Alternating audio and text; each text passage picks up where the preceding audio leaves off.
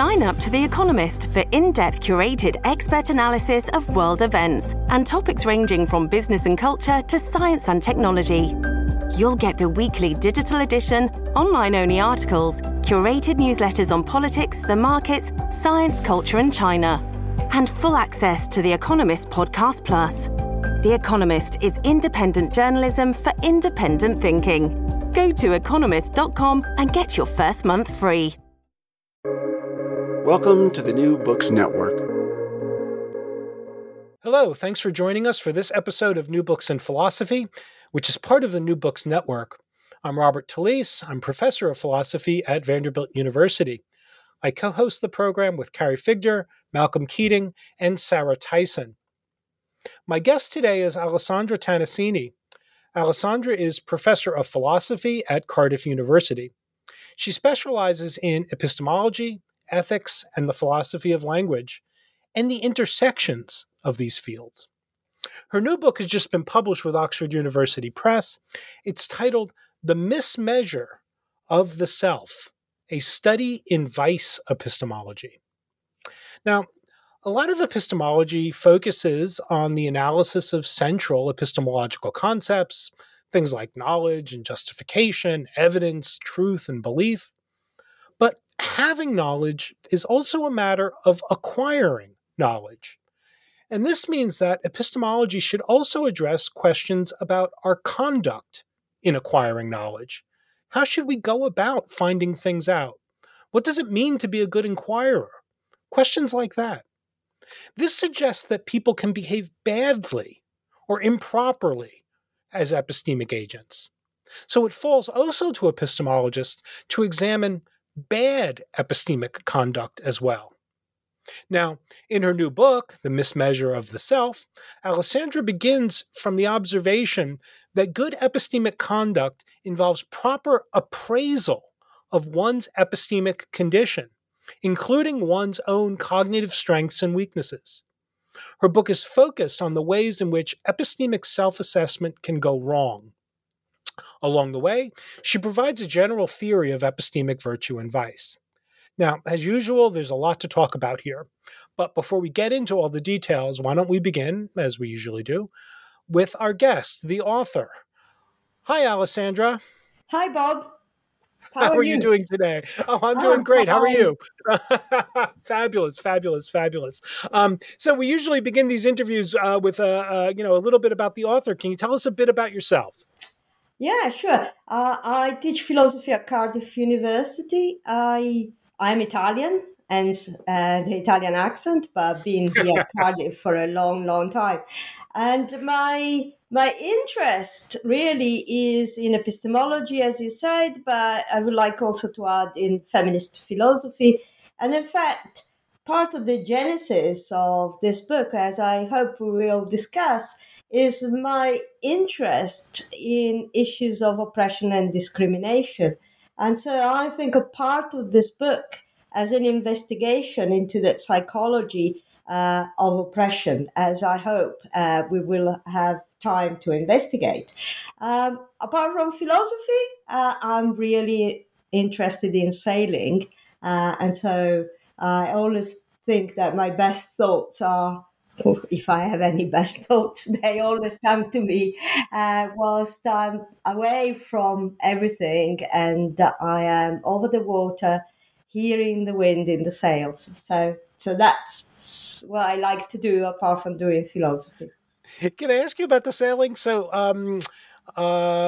did you grow up doing sailing, or is that something that an activity you got interested in later in life? I grew up dreaming of sailing, but none of my family were into it, so I didn't. And then when I moved to the UK, where I suppose sailing is something that is very popular, or at least is very popular along the coastlines, then I got friends who sail, so I really got into it that way. And it's something I really like doing. And this is sort of incidental, but there are a lot of philosophers who do sail, and a lot of philosophers who sail together. So, that's news to me. yeah. So Michael Lynch and I go sailing together, for instance. Oh, I knew about Michael, yeah, but Yeah, yeah. I hadn't realized that there were more of you. And Michael Lynch said, but I only have it from him, that Ford and Dan Dennett used to sail together. Oh, Whether this is right. true or not, I do not know. But Jose Zalabardo, who you might know works on Wittgenstein, also is a Yeah. keen sailor. So there is a Oh little my. fraternity of us. Well, that's fabulous. Again, just I grew up in a part of New Jersey that was about a 45-minute drive away from the beach. And so when I moved to a landlocked state, Tennessee doesn't have a coast. That's the one thing my wife and I really miss about living in the Northeast or living in New Jersey is how close it was to the ocean. But we I suspect you and I could talk a lot about the philosophical advantages of being on water for a long time. But let's get to the book. So the mismeasure of self is, as the subtitle, which I mentioned, states, is a study in vice epistemology. I guess some listeners will be familiar with the idea and I don't know if it's right yet to call it a movement, but I guess it is, the movement in epistemology to study intellectual vice. But maybe not everybody will be familiar with that term and that research program. So why don't we begin? Can you give us some background to the development to the growing number of epistemologists who are paying close attention to epistemic vices and intellectual vices more broadly? Yeah. So I think different things have come together to create this field of inquiry.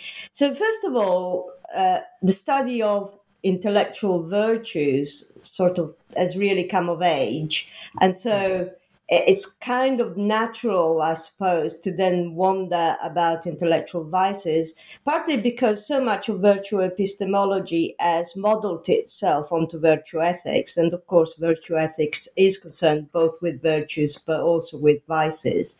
So it's natural, I suppose, that when virtue epistemology started as the study of intellectual virtues, the moment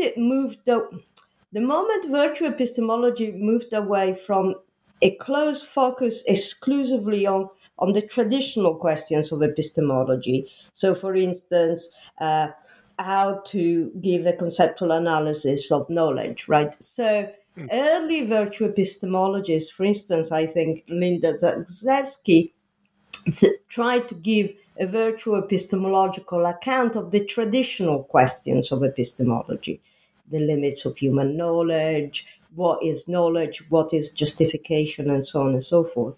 But then virtue epistemologists broadened the range of inquiry. So you have people like Bob Roberts, but also Jason Baer, who think of virtue epistemologies as addressing a host of questions, some of which have very little to do with the traditional epistemological questions. And so people have started, for instance, asking how to acquire virtues, how to become a better inquirer, and these general questions about how to do ameliorative epistemology, where ameliorative epistemology is epistemology that is concerned on how to make us better thinkers rather than try to do conceptual analysis. The moment you think of epistemology as addressing a broader range of questions, and virtue epistemology is addressing this broader range of questions, then it becomes more natural, I think, to think, well, okay, so we want to find out how to be better thinkers, how to develop, attitudes, traits of character, skills that make us better. Then you might wonder, but what is holding us back? What are the bad features? And then the question of vice epistemology becomes a sort of obvious extension. Another thing that I think has come together to make interest in vices sort of popular is that this might be me, but I think there has been in epistemology a turn away, well, not away, but a turn toward investigating when things go badly. So if you think there is now work on epistemic injustice, there is work on the epistemology of ignorance, right? So all of these negative terms that epistemologists were not concerned with are now becoming the sustained focus of investigation. I think, but this is speculation on my part, that this is part of a move away from ideal theory in epistemology. So if you think of traditional epistemology, it is concerned, and several epistemologists are still concerned with, norms, right? The norms of belief, the norms that constitute knowledge, the norms of inquiry, and sort of idealize away from human limitations of attention, human mixed motives, and so on and so forth, in order to figure out what are, the norms that ought to, in principle, in the ideal case, govern inquiry or be used to achieve knowledge, and so on and so forth. But when they do ideal epistemology in this way, they abstract away from certain things that are essential to human nature. For instance, the fact that our rationality is bounded, right? That there are limits, that our performance declines when we are in conditions of cognitive load, and so on and so forth.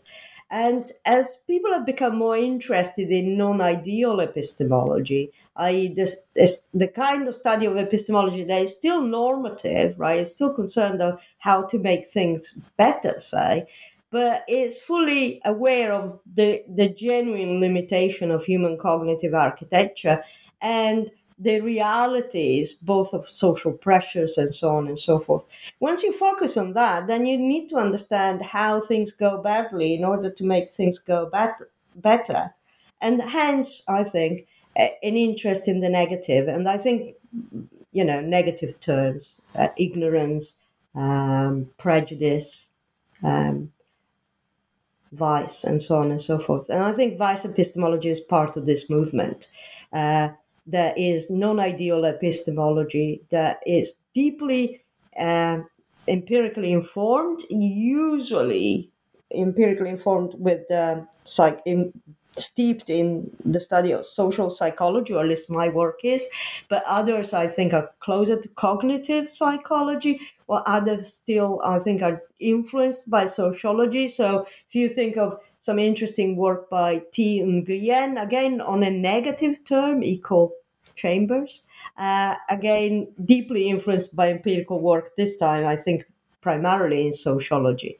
And so vice epistemology is the study of intellectual vices, and it makes sense if you start to think that the role of the epistemology is to understand, using the empirical work done by others, human cognition, how it really works, and then to use the philosophical skill to both understand what is going wrong and to make a proposal for improvement. And that's what I think I do in the book as well. Does that answer the question? Does that explain? Oh, absolutely. That's a very, very strong answer, and very helpful, I'm sure. So the book then, and that's a nice segue into talking about the details in the book. So the book examines particularly virtues and vices of epistemic self-evaluation.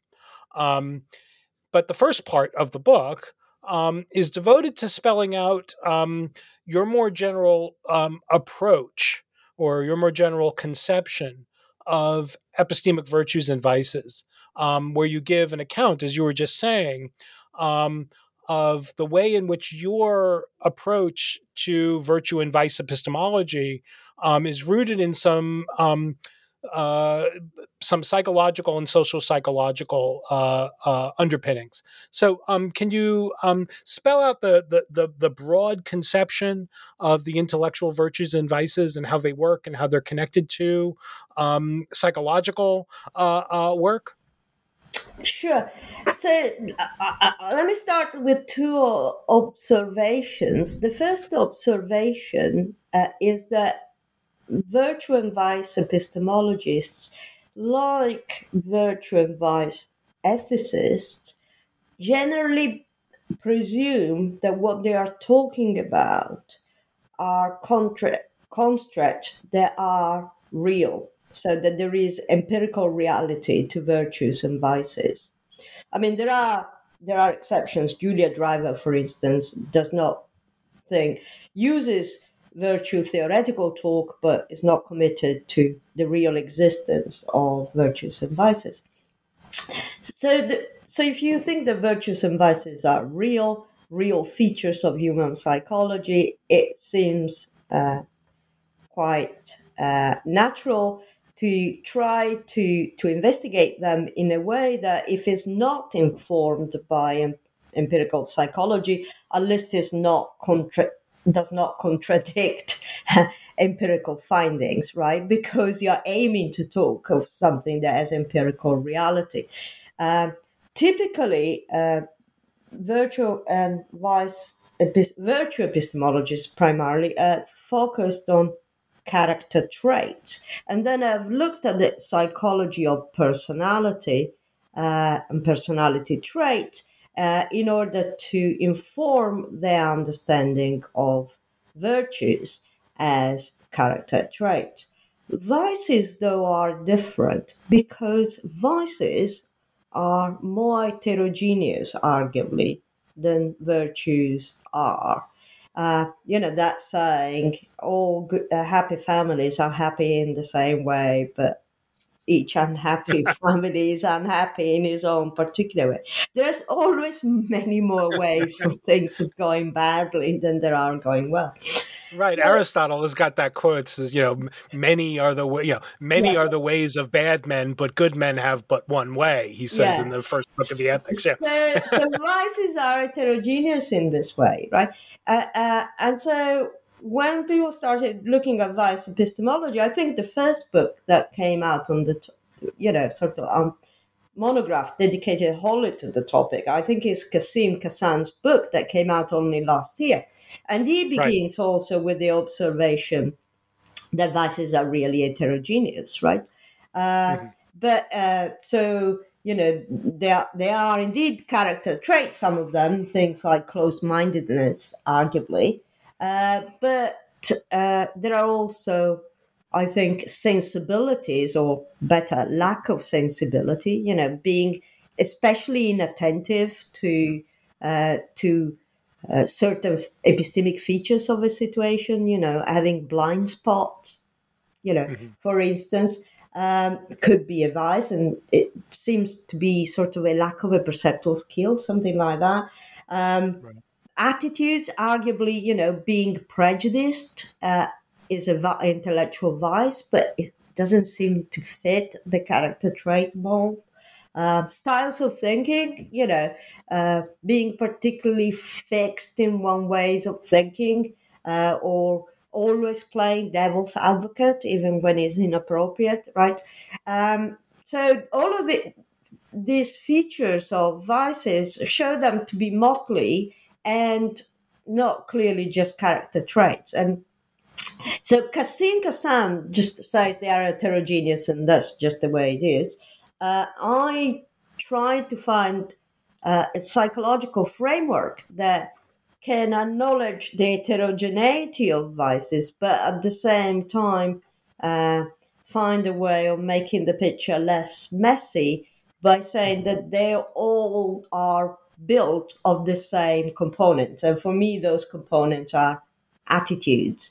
And so one of the features, I suppose, of the first third of the book is to provide a framework that I get from social psychology that tries, if you want, to describe what is the nature of virtues and vices, or a list of the virtues and vices of self-assessment.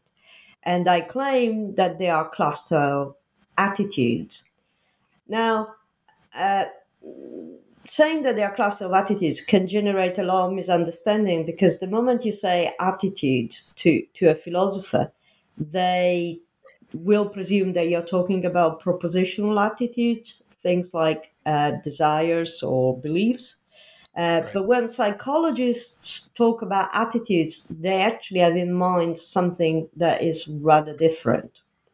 Although sometimes psychologists think that that's what beliefs are, but but attitudes are not propositional states.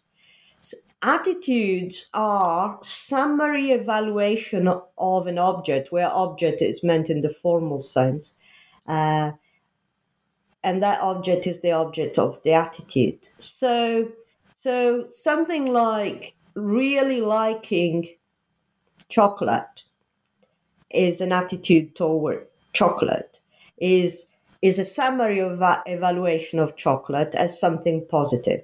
That's is an attitude. And so, as you see, they are very different from beliefs and desires. Attitudes are, as I say, summary evaluations. So you can think, and psychologists think of them as cognitive shortcuts. So the idea here is that at some point in life, you evaluate an object, and you evaluate it along several dimensions. For instance, is it dangerous? Is it pleasurable? Is it attractive in whatever way? And then you come up with an answer. And it would make a lot of sense from an evolutionary point of view if you didn't have to work out every time you met an object how you feel about it. So, we don't need every time we meet a venomous snake, or a snake that might be venomous, maybe isn't, to sort of, say, how do I feel about snakes, right? It is useful to have attitudes that are, if you want, the summary of past evaluations. They are immediately triggered by the presentation of the object. So this is what attitudes are summaries of past evaluations. Of course, they can be revised, in the light of novel experiences. You might revisit your past evaluation and therefore change your mind, i.e. form a different attitude. And so a case where, in the light of new evidence, you reconsider what your attitude is, you then form a new attitude based on the past experience and the novel one. Right. So the attitudes are the. I guess I still want to hear more about how the attitudes are connected to or related to the states, as heterogeneous as they may be, of virtue, of the virtues and the vices. Yes. So the attitude. I need to say one more thing about attitudes. Sure. So attitudes are formed, as I said, as summaries of evaluations, but these evaluations are not necessarily unbiased. So these evaluations that lead to the formation of the attitude are driven, if you want, by a question, right? So the question in front of the snake would be something like, is this dangerous, right? The question in front of the chocolate might be, if I eat it, will people then dislike me? So there are your assessment of the object is driven by various motivations, and people say that the main motivations are knowledge, right? So you evaluate an object in order to figure things out. Self-enhancement or ego defense, you're assessing things for how dangerous they are to your own self-conception. And you can also assess things for how, how that thing contributes to you fitting in group. Right. So you have attitudes. There are summary evaluations of how an object contributes, if you want, to a certain goal. The goal of fitting in society, the goal of feeling good about yourself or ego defense, and the goal of knowledge.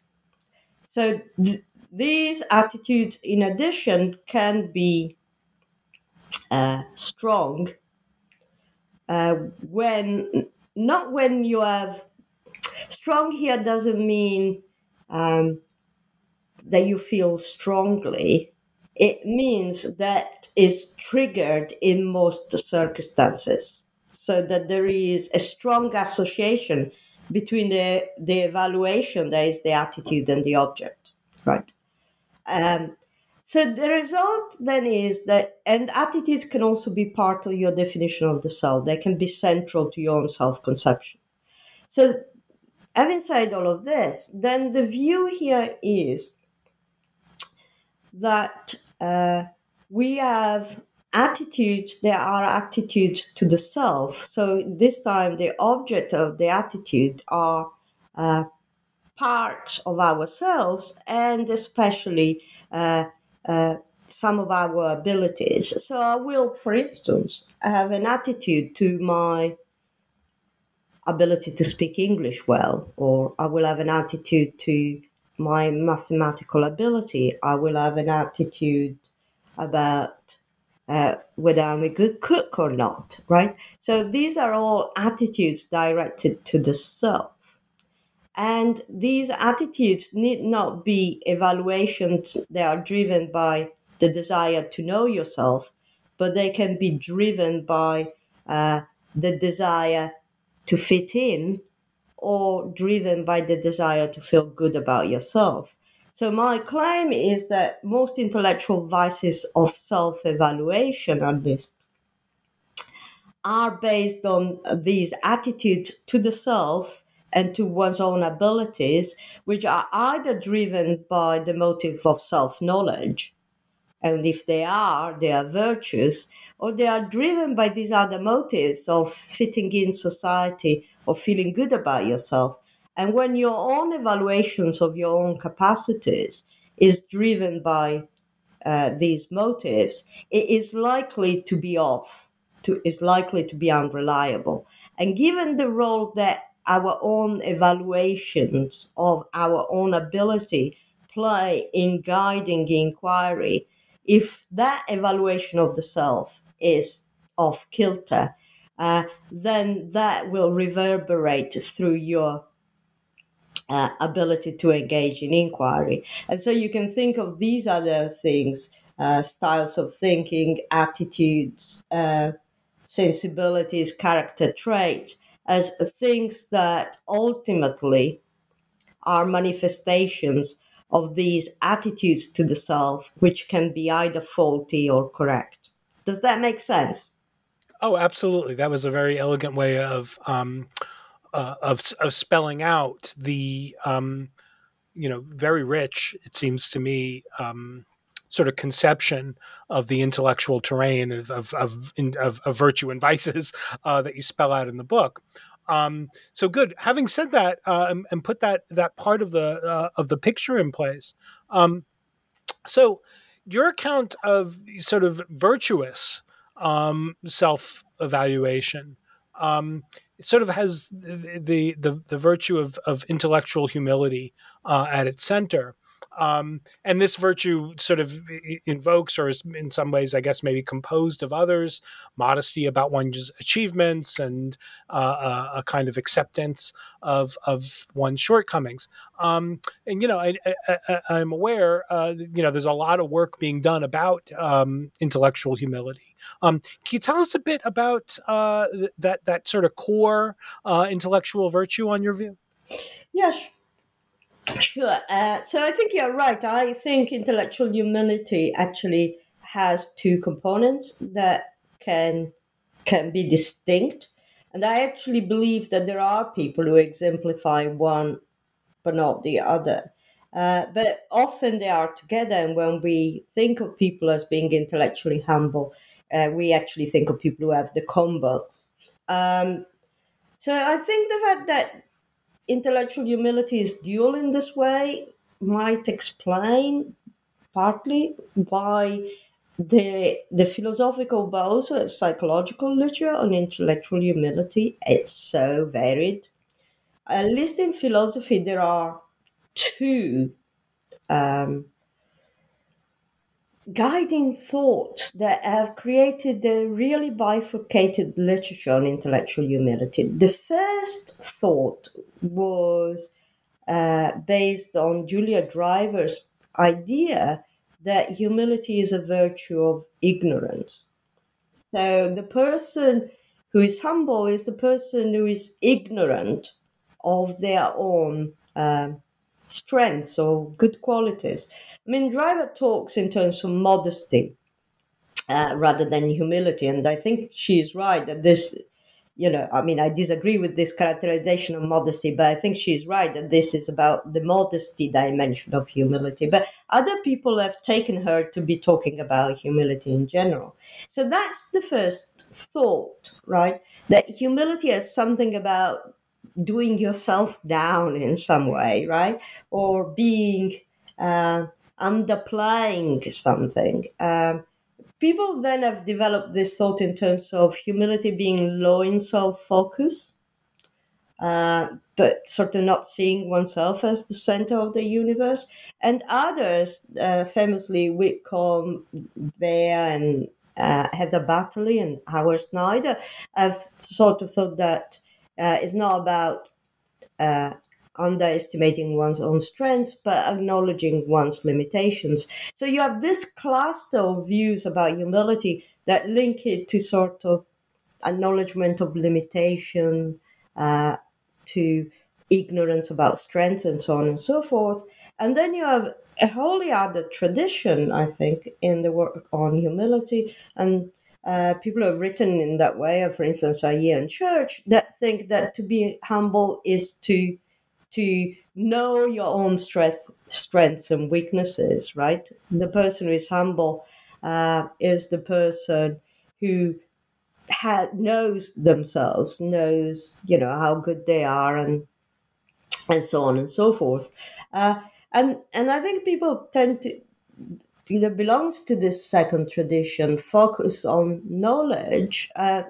Nancy Snow also in one of the earliest, I think, papers on that tradition talks about humility as knowing your own limits, but also knowing your own strengths. So people who focus on that focus on, if you want, the intellectually virtuous part of humility, right? Which is to know yourself, right? Was the others that sort of tend to talk about the low self-focus and so on and so forth, focus perhaps on aspects of humility that are harder to square with the idea of an intellectual virtue. Why would it be intellectually virtuous to actually be in error about, your strengths and weaknesses, right? So I think that the reason why we have these two traditions about what intellectual humility is because they actually tap on different aspects of what is in reality a composite. So in my view, what humility is both about strengths and limitations, and it is about self-knowledge. But what it doesn't require is that one gets it right. What it requires is that one is motivated to get it right. So I think especially in what people call epistemically polluted environments, environment that mislead, environment full of misinformation and disinformation, or if you want, early feedback of the wrong sort, people can be motivated to know themselves, but end up with a false assessment, right? Due to the fact that they are being presented with a lot of misleading information. I don't want to say that these people are not humble, because in reality, they don't really know their strengths and weaknesses. They are under misapprehension, right? I want to say that if their motive is a motive of self-knowledge rather than a motive of self-enhancement or just fitting in society, that counts for humility. So somebody could overestimate how good they are, but still be humble. And somebody could underestimate how good they are and still be humble. And I think you can come up with examples. In the book, I talk about the person who, is overestimates the importance of her contribution to biology, right? And does so because it's a genuine error, right?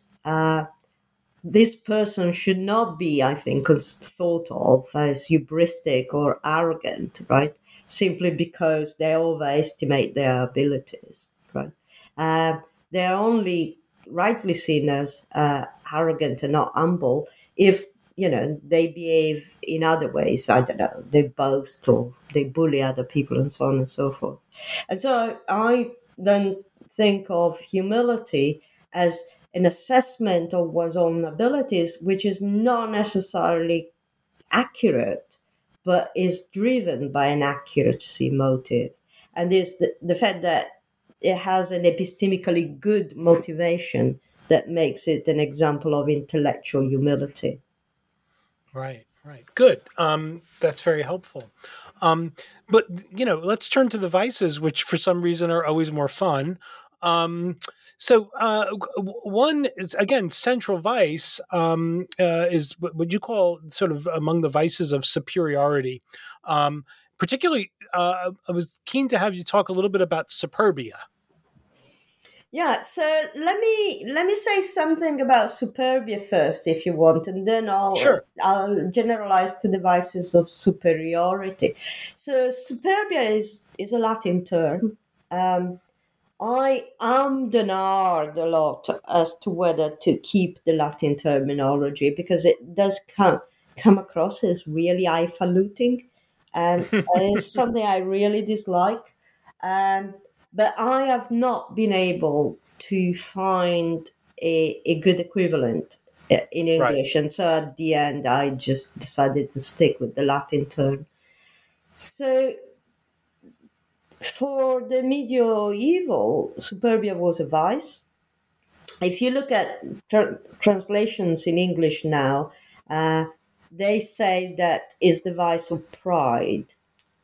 But because pride, in my view, now in English, is sometimes thought as a virtue and sometimes as a vice, translating superbia as pride would just, I think, Sure. mislead.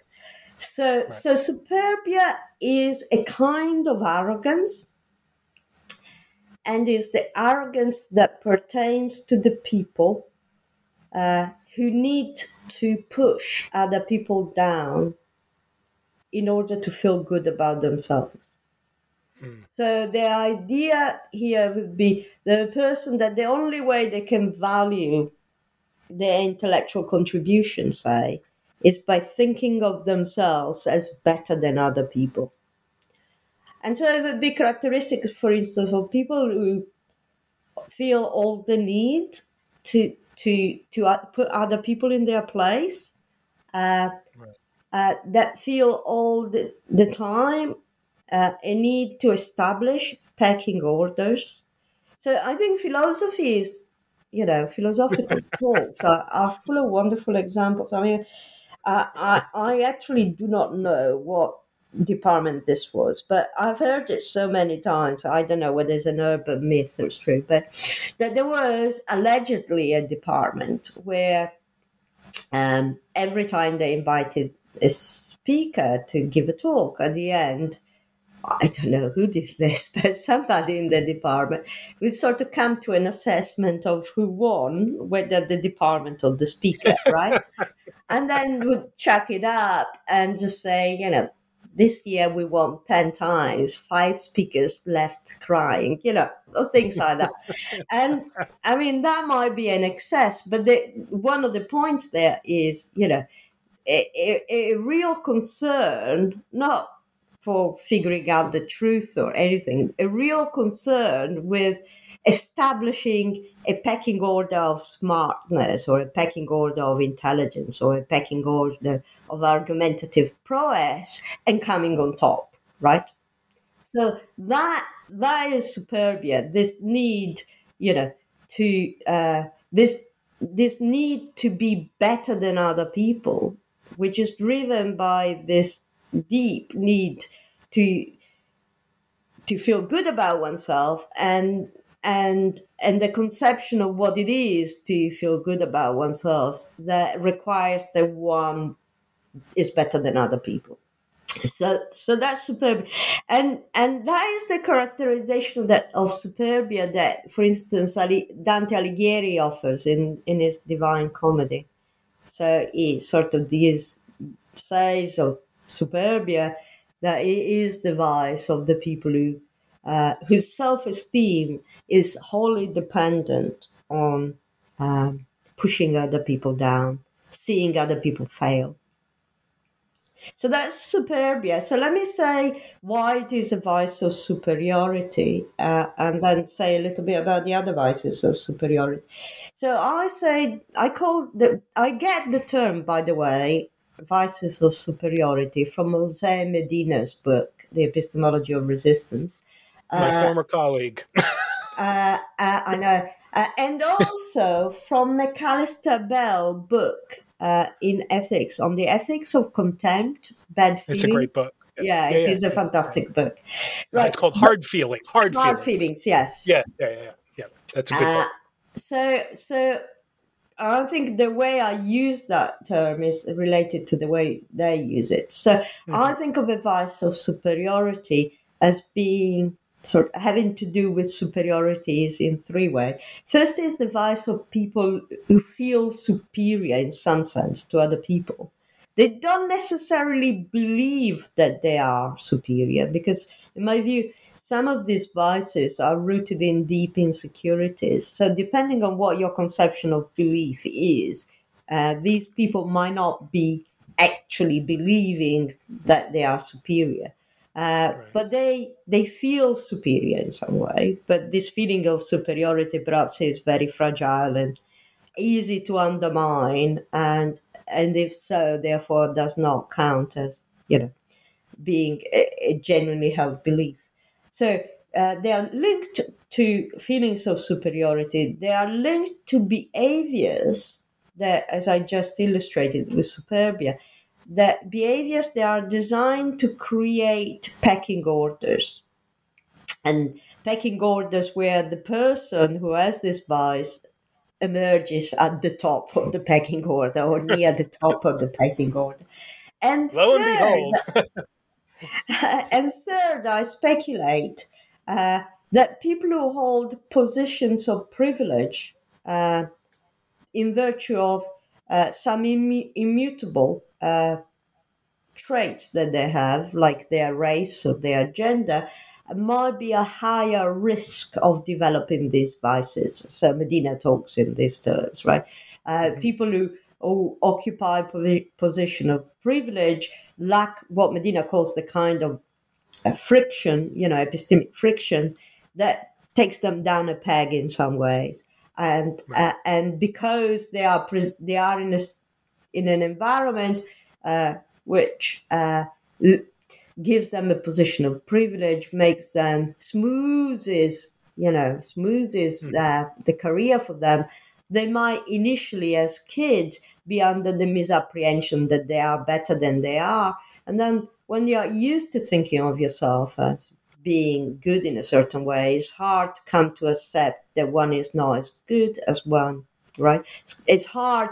Once you have you are in a good position, it's hard to come to accept that is undeserved privilege, right? It's difficult to give it up. And so the speculation is that then people who are privileged in this way are more at risk of developing these vices, because in order not to develop these vices, they need to give up, some comfortable positions and accept some unpalatable truths. So they are at risk. So that's the sense in which I talk about vices of superiority. And arrogance and superbia are one example. But another example are vanity and narcissism, which for me are, the four vices of superiority. Where they differ from each other is how the attitude is, right? So the idea here is that there are attitudes toward the self, or aspects of the self, and their attitudes that are positive, that see oneself as having a lot of strengths and good qualities and so on and so forth, right? Think of self as good at math, I don't know, good at drawing, good at whatever, right? And so the idea here is that in the case of the person who is arrogant, these good assessment of themselves and assessment of themselves as better than the average, right, are driven by the need for self-enhancement, i.e. the need to protect the self. So as I said, with superbia, right, the person who suffer from superbia can only feel good about themselves if they are better than other people. Why? Well, because they're good opinion of themselves, or their attitudes to themselves, of holding themselves high or as in a positive light, are driven, right? They are not accurate. They are not assessment driven by the need to be accurate, as they would be in the humble person, but they are driven by the need to feel good about oneself. In the arrogant person, in the vain person, they are driven by the need to be liked by other people. Right. And so that's why the book is called The Mismeasure of the Self, right? So the arrogant person measures their own abilities not by the meter of accuracy, right? They measure their own abilities by the following meter. How feeling this way about this aspect of myself, does it make me feel good about myself? If it does, then I have this attitude, right? And so the attitude is a faulty attitude, partly because it's very likely to be inaccurate. But even if it was by completely fortuitous coincidence accurate, so say a person who is both arrogant and actually a genius, right?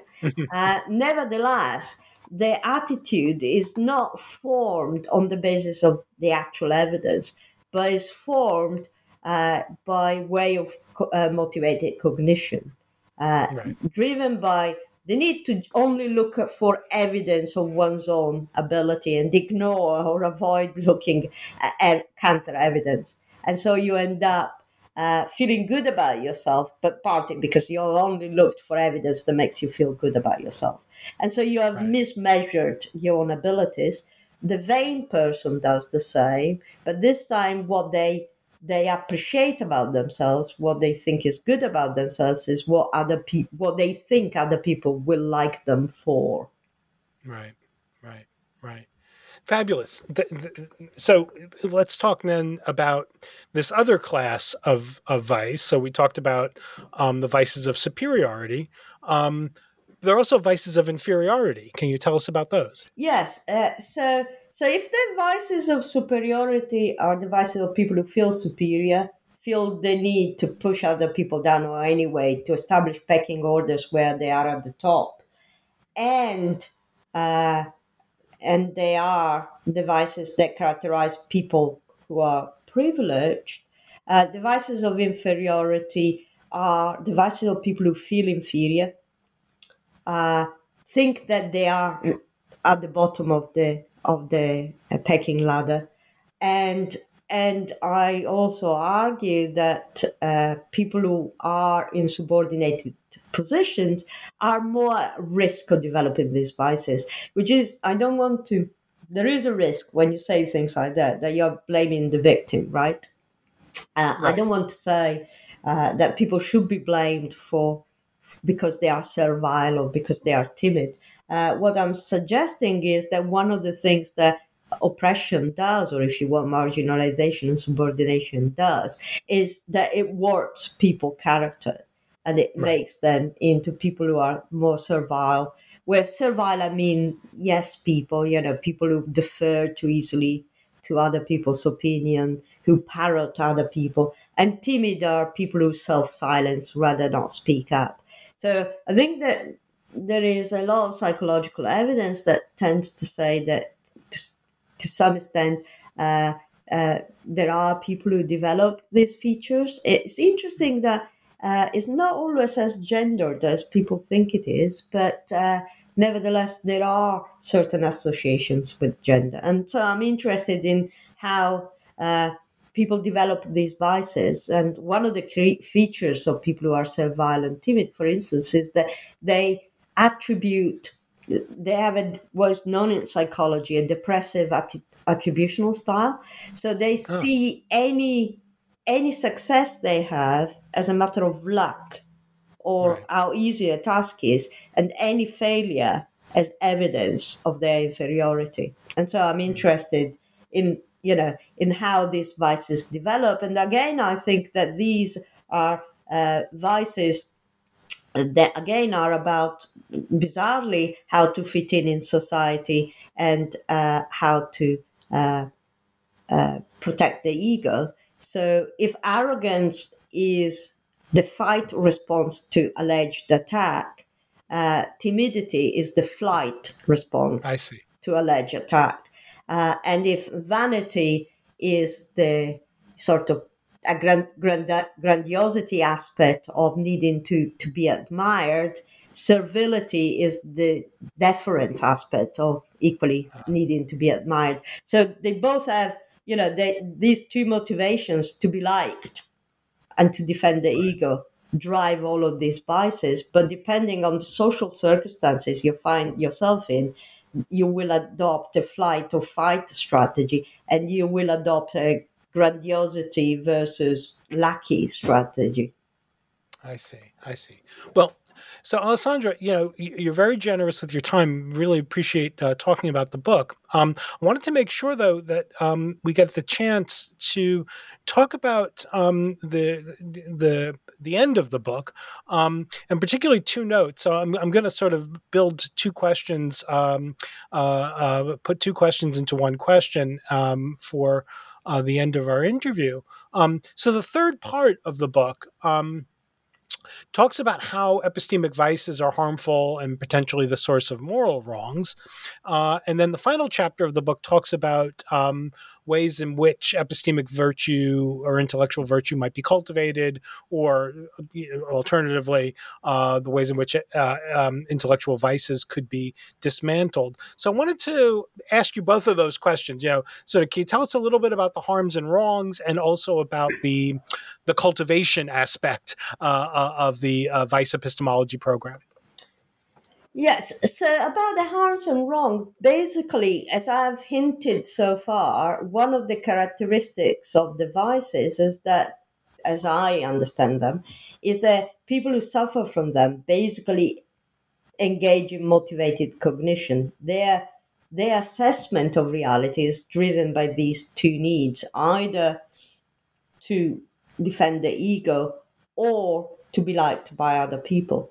And because they are driven by these needs, their assessment of many features of reality suffer from what is known as motivated cognition, right? Which is basically a way of biasing, because you only, well, two things. One is you'll only look at reality to ask this sort of goal-oriented question, right? Is this good to enhance the self? And you don't ask other questions. But also, if you're, for instance, driven by the need to defend the self, the level of evidence that you require to say, yes, this is a threat is very low, right? It makes sense that there is a mechanism of self-defense has got many false positives, right? And so you will have, as a consequence of this, that these individuals who have these biases engage extensively in motivated cognition and therefore are the source of many epistemic harms to themselves and to others, because they will end up with false beliefs.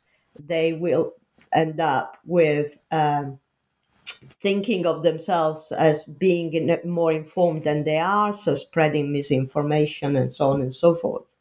So they are harmful in to themselves and to others by spreading false information, by trying to spin, trying to convince other people. But also they are harmful because to the personalized devices, because basically they are forms of self-deception. Because if you believe that you're good only because believing that you're good makes you feel good about yourself, if you were aware of that, you would stop thinking of yourself as good. You would see that you're self-deceived. And so, as Kassam says, these vices are stealthy because they are hard to discern by the people who has it. Few people who are arrogant think of themselves as being arrogant. So they are harmful in all of these ways. And if you think that the person who has them is unlikely to see that they have them, then it's really hard to see how they could improve, right? And so the final part of the book is about putting forward, it's about criticizing the idea that all you need to do is to put people in front of exemplars and they will want to emulate them. Again, right? So the people who are arrogant, want to put other people down. They envy, their achievements. And so they are unlikely to want to emulate. So instead, I propose is something that perhaps is counterintuitive, but the view is to sort of make people who suffer from these vices of superiority feel less self-invested and make them reflect on what really is valuable to them. And the idea is that if they reflect on values, they probably acquire a sense that their self is broader than they think it is, and so are less likely to perceive attacks as personal attacks. And so the idea is that a reflection on values should, at least temporarily, ameliorate the situation. Or at least that is one of the things I promote, among others. Right. And you also are, just last thing, you're also suspicious of of the proposal that sort of attributing virtuous states to people is a causally efficacious. I mean, even causally efficacious way under certain circumstances to encourage their manifestation of the virtues, even when they lack them. Right? Well, so no, actually, it's tricky. I do agree that virtues is, as Alfano calls it, factitious. So the idea is by calling people virtuous, if that's plausible to them, they become more virtuous. And by calling people vicious, again, if that's plausible to them, they'll become more vicious, which is one of the reasons why, although I think people are blameworthy for their vices, I think others should not blame them. I think it's likely to backfire and counterintuitive and counterproductive.